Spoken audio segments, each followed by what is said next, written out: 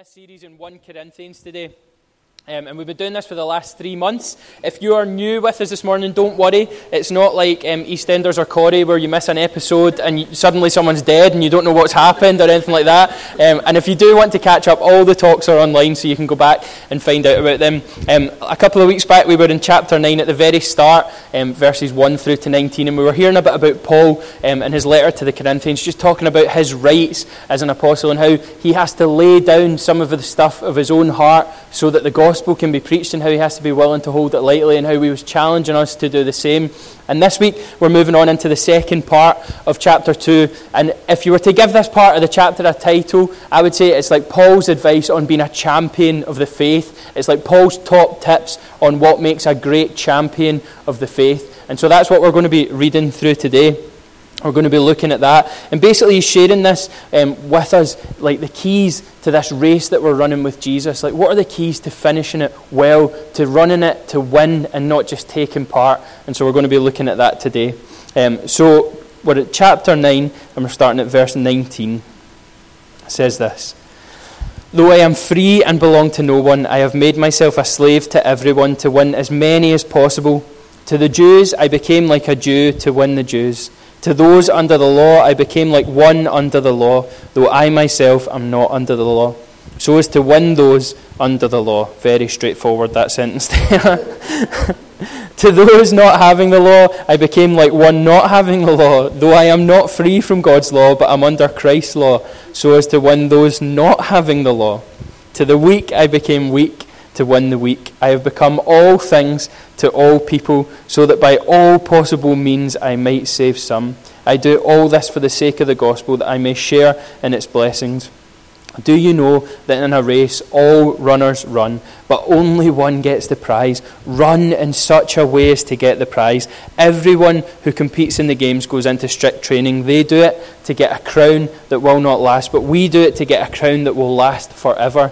Therefore I do not run like someone running aimlessly. I do not fight like a boxer beating the air. No, I strike a blow to my body and make it my slave, so after I have preached to others, I myself will not be disqualified for the prize." And Paul is given this advice to the Corinthian church because he is absolutely desperate for them not to be a church that comes together, meets on a Sunday morning, packs their gear up back into the van or the car or whatever it was they used in those days to get their stuff around, and then heads off and forgets about him, forgets about Jesus until the next week again. He is desperate for them to be a people who are committed to running the race of faith well, to people who are not just wanting to take part, but who want to win for Jesus, to win people back to him, to win hearts back from that point of almost destruction to the place of freedom and forgiveness and grace and love that Jesus has promised us. That is why he is sharing these tips and these advice on being champions of the faith with the church in Corinthians. And so what he's trying to do is instill in this church that kind of attitude of don't just take part, don't just come on a Sunday and sit idly by, don't hide in the shadows, but play to win. Run this race with everything that you have. There's a quote by a guy called Hunter S. Thompson, and he sort of says this, I'm paraphrasing a little bit, but he's like, I don't want to quietly wander into heaven, but I want to arrive side on, screeching in, burnt out with absolutely nothing left to give. I want to arrive like that. And that's what Paul's saying here. He's challenging us to be champions of the faith and not just people who take part in the race. And he's got 3 kind of keys about what champions are. And the first key is this: champions are known by the people. At the very start of this passage, Paul explains a bit to the Corinthians his approach in sharing the gospel. And they probably think it was a bit weird. He's saying, for the Jews, I became like a Jew. For those under the law, I became like one under the law. For those not under the law, I became one like not under the law. For those who were weak, I became weak. And I did this so that all these people could hear about Jesus, and some of them might make the decision to follow him. And the key in that is that he wants all people to hear about Jesus, because the gospel, the good news, this message of hope that we have, that Jesus died on a cross to set us free, has to be accessible for the world. It's not just for us. It has to be accessible to anyone who wants to know about it. I have worked in sales for many years before I became a pastor, and in sales you get to know people quite quickly, and you can quite quickly suss out who's going to do a good job of sales and who's going to do a terrible job of sales, and basically you get to know that. You get a kind of sixth sense for it. And a new guy joined our company, and within the first week we'd heard him shouting on the phone at customers on 3 separate occasions. So we were all like, this is not looking good for this guy. He doesn't look like he's going to go well. The manager who pulled him in said, that's not really how we do things. Like, we're supposed to have a discussion and like lay out this incredible pitch and sell a dream to them. Like, shouting at them and telling them they need it isn't the way to do it. So he was like, okay, I get it. So the next day, we hear him having an absolute barnstormer of a row with a customer on the phone. He's shouting and screaming, and he gets taken into the manager's office again and told, you can't do this, you can't do this. And he's like, okay, fair dues. And so we all break off for lunch, and he comes in the next morning, the very next morning. He's like, you'll never guess what I did last night. I phoned that customer back, and I gave him pure abuse down the phone. But what he hadn't done, he thought he'd withheld his number on his phone, and he hadn't withheld his mobile phone number. So the customer phoned back, assuming it was him, and said, hello, do you have anyone at your company who has the mobile phone number, blah, blah, blah. They checked it against his personal records, all flagged up, and he was later escorted from the premises by 2 very angry-looking managers. But the point was this: his information was accessible if somebody had a reason to ask for it. You know, he'd left it, he'd forgot to withhold his phone number, and so they had a reason to ask, is this his phone number? And with the gospel, it has to be accessible to anyone who has a reason to ask for it. Anyone who says, I want to know about this. Anyone who says, tell me about Jesus. Anyone who says, I'm lost and I want to know what the point in life is. The information of the gospel has to be accessible to them. And guess what? We are God's plan for making the information of the gospel accessible to the world. Not anyone else, but us. The responsibility falls with us, and that's an incredible privilege, but it's also very, very scary. I've just booted over a cup of water on some wires here. That's good. Somebody make sure nobody gets electrocuted. And it falls with us, doesn't it? It's our responsibility to share the good news of the gospel, and that's a big thing, isn't it? That feels quite scary. That feels like something that is like a big task. And so I looked in the Bible and I thought, is there any way that this couldn't be about us? Like, maybe this is just an apostle thing. Like, maybe this is just Paul. So I had a wee scour through the Bible. I was like, I can surely find a wee verse somewhere here that says just the apostles have to go out and share this good news. Everyone else can just watch and cheer them on from the sidelines. But unfortunately, in the very next chapter, Paul says this in chapter 10, verse 31. So whether you eat or drink or whatever you do, do it all in the glory of God. Do not cause anyone to stumble, whether Jews, Greeks, the church, or the church of God, even as I try to please everyone in every way. For I am not seeking my own good, but the good of many, so that they may be saved. And then he says this, and this is the killer: follow my example as I follow the example of Christ. This is us. It's nobody else. It's not the super apostles. You know, it's not the people who we look at and we think they're super brilliant. You know, the people who can walk up to someone in the street and convert them to Jesus like that, and you're like, how do you do that? Like, it's not those guys. Like, we are all called to share the gospel together. But how do we do that then? How do we, as a church, communicate the good news of Jesus coming and dying for our sins and setting us free into grace to the world? How do we do that? Well, the Bible makes it really clear that it's all about love. We have to love people well. We have to love one another well. We have to demonstrate what unconditional love looks like to the world, even in a tiny little part, in those tiny moments where we manage to selflessly give ourselves to someone else. That is the moment where people see God and see heaven. In 1 John chapter 4, verse 11, it says this: Dear friends, since God so loved the world, so loved us, we also ought to love one another. No one has ever seen God, but if we love one another, God lives in us, and his love is made complete in us.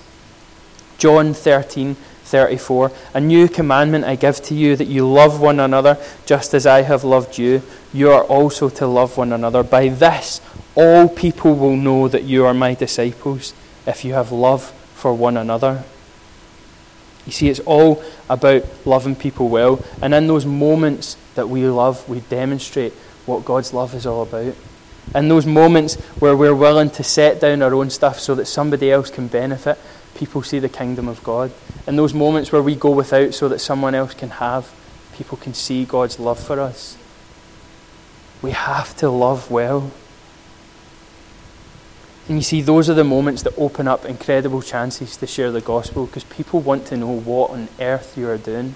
You know, when you give your time selflessly, people will ask the questions, what are you doing? Why are you doing this? What is the point in you doing this? And in those moments, we get that incredible privilege and that chance to say to them, I'm just trying to show you that God loves you, because I know that he loves me, and I want as many people to know how he loves him as much as I do. I just think that's brilliant. It's not complicated. We don't have to be eloquent. We don't have to be well versed in the Oxford English Dictionary to tell people about Jesus. We just have to love them well. And we're all capable of that. We're all capable of that. The sad thing about it, though, is that not everyone's going to accept this good news. Paul's really clear about that. He says in verse 22, to the weak I became weak to win the weak. I have become all things to all people, so that by all possible means I might save some. Not everyone's going to accept it. But the thing there that we see is that Paul becomes all things to all people. He doesn't choose who are the some. He makes the gospel available to everyone, and then people get to decide for themselves, and that's our role. We don't choose who should or who shouldn't get to know Jesus. We have to let as many people know as we can, and then they have that decision to make for themselves. So we have to love people well. So a champion is known by everyone. We have to make the gospel known to everyone. The second thing that a champion is a champion is prepared for the challenge. That's so true, isn't it? I don't think there's ever been a sports person in the history of sport who's rocked up to a qualifying event, say for a 100-metre sprint, who's rocked up to the regional qualifiers having done no training and bossed it and beat everyone in it, and they've then went to the nationals and they've beaten everyone there, and they're still like, I've not done anything. And then they go to the Olympics and they beat Usain Bolt in the 100 metres final, and they're interviewed afterwards and they say, so tell us, how did you prepare for this? He said, well, last week I watched Jeremy Kyle 3 times, and I've been on a strict diet of super noodles and profiteroles for the last 3 months, and I walk to the shops twice a day. It's never happened, and it never will happen, will it? Because you have to be prepared. If you want to be a winner and a champion, then you have to be prepared. I love this quote from a woman called Shannon Coates. She's a 2-time Ironman World Championship qualifier, and she has never not podium finished in an Ironman that she's taken part in, or Iron Woman. Quote says Ironman here, I'm going to go with Ironman.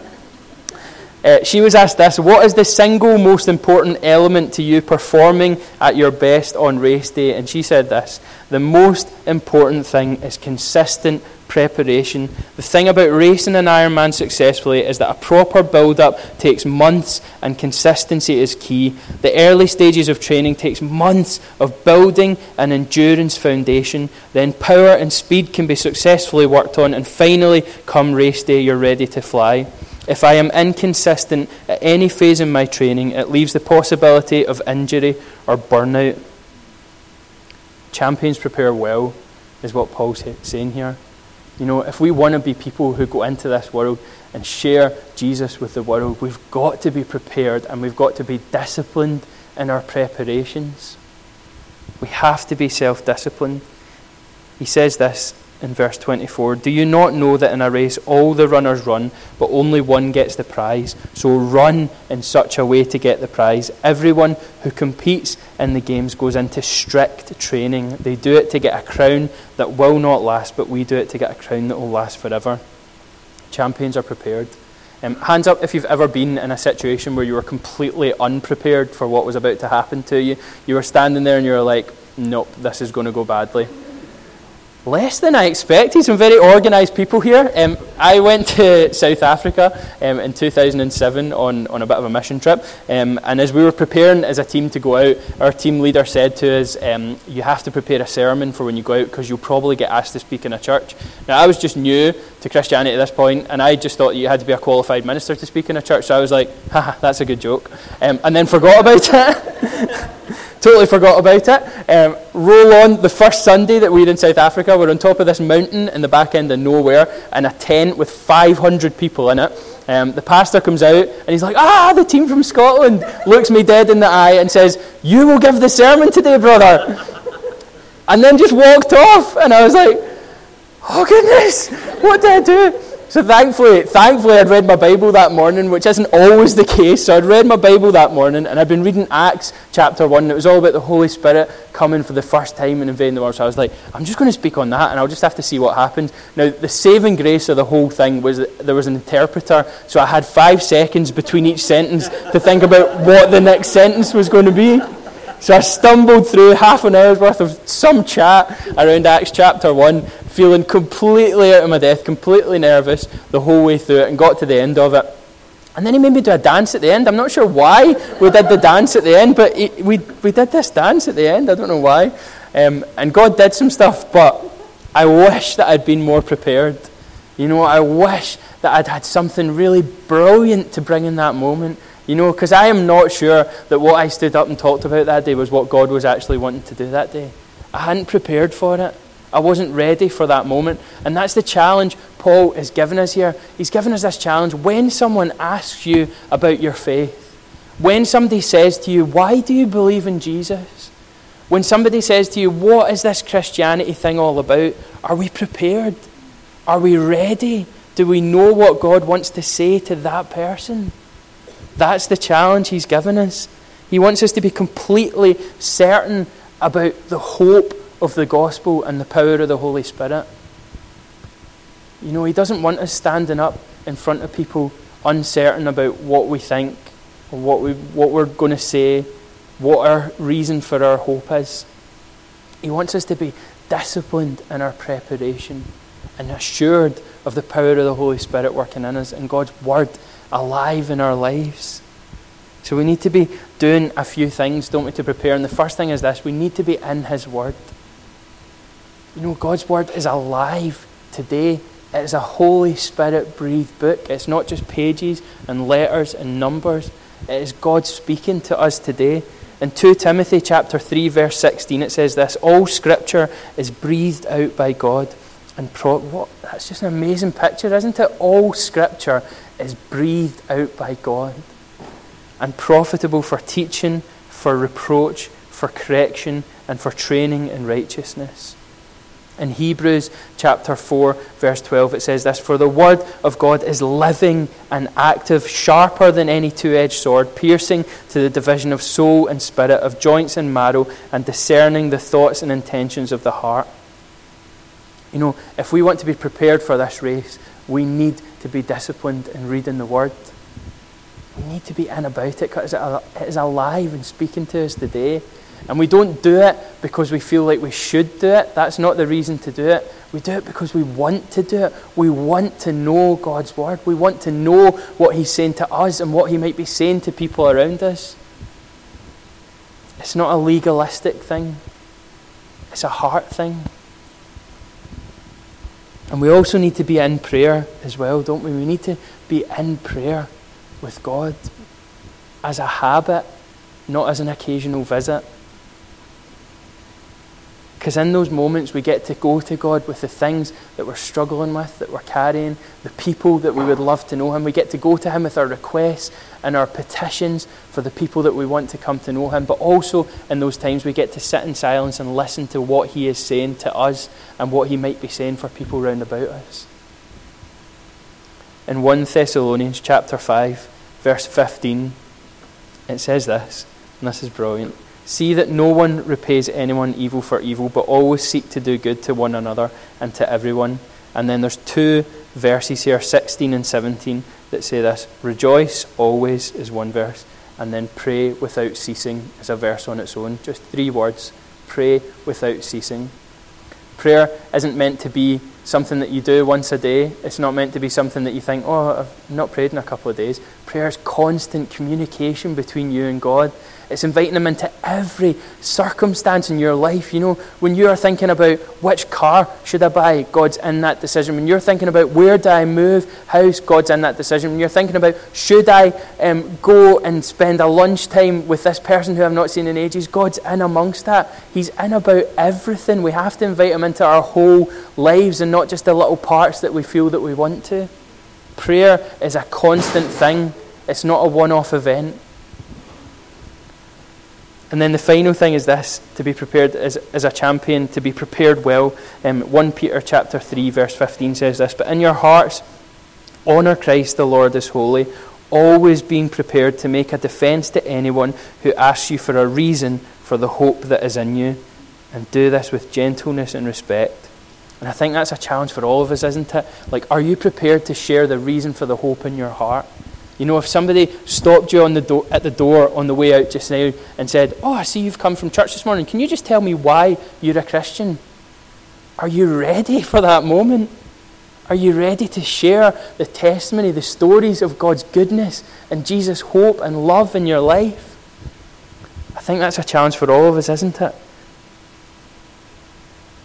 So we need to be prepared to share the hope in our hearts. So champions are known by the people. Champions are prepared and disciplined in their preparation. And the final thing that Paul says here, champions are focused on what's ahead. Paul finishes up with this one final bit of advice to run the race to win. And he's saying this: don't look at what's going on round about you to the sides. Don't look at who's here and who's there. Don't look behind you at what has happened, but fix your eyes on Jesus and run 100% towards him and keep your eyes fixed on him.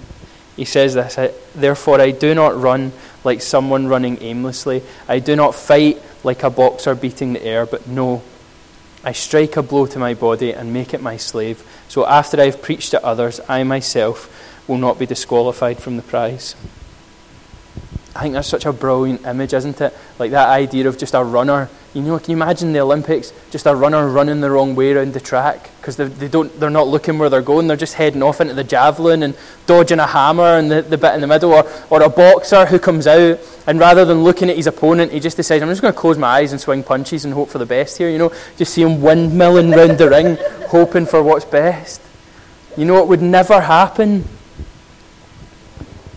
And I think there's two things that come out of that image for me that are this: that when we aren't focused on where we're going with Jesus, two things happen. One, we get easily lost, and two, we get tired and burnt out really quickly.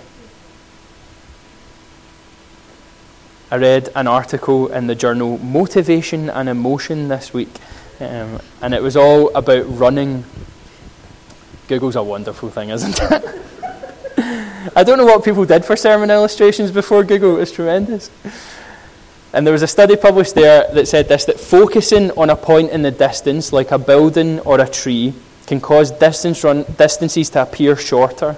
And this in turn encourages distance runners to move more quickly and reduces the feeling of exertion. Isn't that amazing? Paul was, giving out some great advice 2,000 years before it was scientifically proven. I watched an amazing programme on Channel 4 this week. Other channels are available, obviously, but Channel 4 this week called Hunted. Did anyone watch it? So good, honestly. Like, if you've not watched it, go and watch it. Basically, the premise of this new show by Channel 4 is that they have... Pardon? Okay. Basically, the premise of this new programme is that they have selected 14 applicants who applied for this show, and on any given morning, they can rock up to their house and say, "You are hunted. You've got an hour to get your stuff. Go."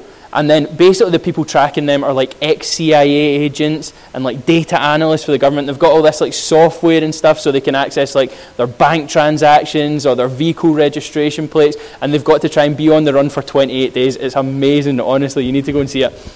And there's two girls who are a team in it, and they're trying to get away, and they're doing such a good job of getting away. They've been hitchhiking, so they've got no idea where they are. But one of the girls has a young son, and at a caravan park in the middle of the Lake District, she phones back home and says, "How's he doing?"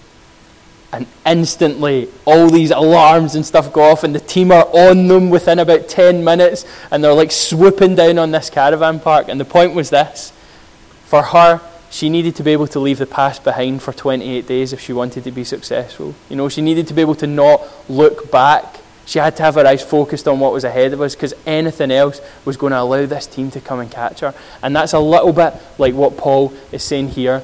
He's saying when we look back, when we focus on what has been and what could have been and where we have been, it causes us to stumble and fall.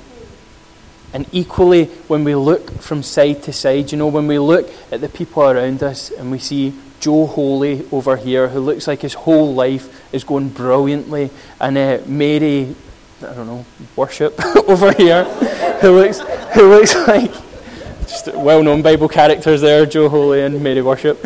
You'll find them in some Gospel of Greatness or something, I don't know. Anyway, when we compare ourselves to people around about us, when we look around, it can cause us to get taken off track ourselves and lose our own momentum. You ask Usain Bolt where his eyes are during a 100-metre race, and they are constantly ahead, focused on the finish line, and he does not move his head until he gets there, because when you start looking around, you veer off track. When you look behind you, it's dead easy to stumble and fall, isn't it? And he's saying, keep your eyes focused on Jesus. Keep your eyes fixed on what is ahead. And for some of us here this morning, we are sitting here and terrible things have happened in our past. People have spoke horrible words over us, and people have done terrible things in our lives. And what I don't think Paul is saying here is just forget about it. Just bury it deep down, forget it's there, and just run away from it. That's not what he's saying. He's saying take it to God and let him deal with it. But when he's dealt with it, it is dealt with. You don't have to go back. You don't have to revisit. You don't have to dig it up time and time again. When God deals with our hurt and our pain and our shame, he deals with it. And we don't have to keep looking back over our shoulders, wondering when it's going to creep up on us again.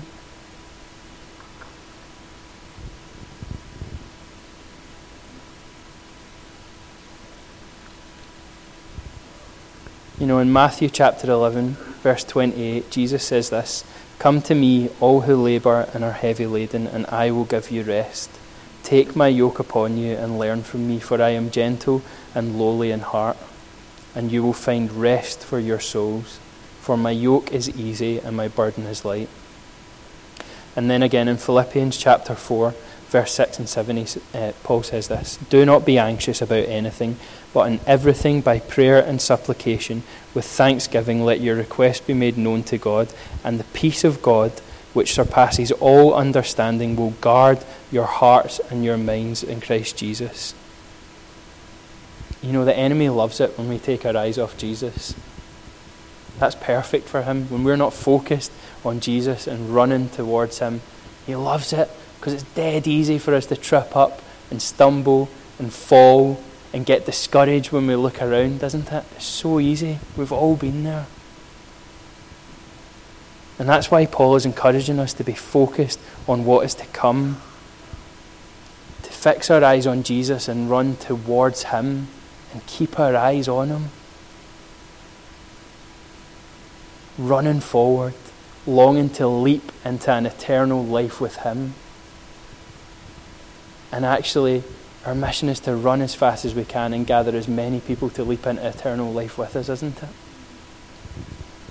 In Philippians chapter 3, Paul says this, verse 10 to 15, "I want to know Christ, yes, to know the power of his resurrection and participation in his sufferings, becoming like him in death, and so somehow attaining to the resurrection from the dead.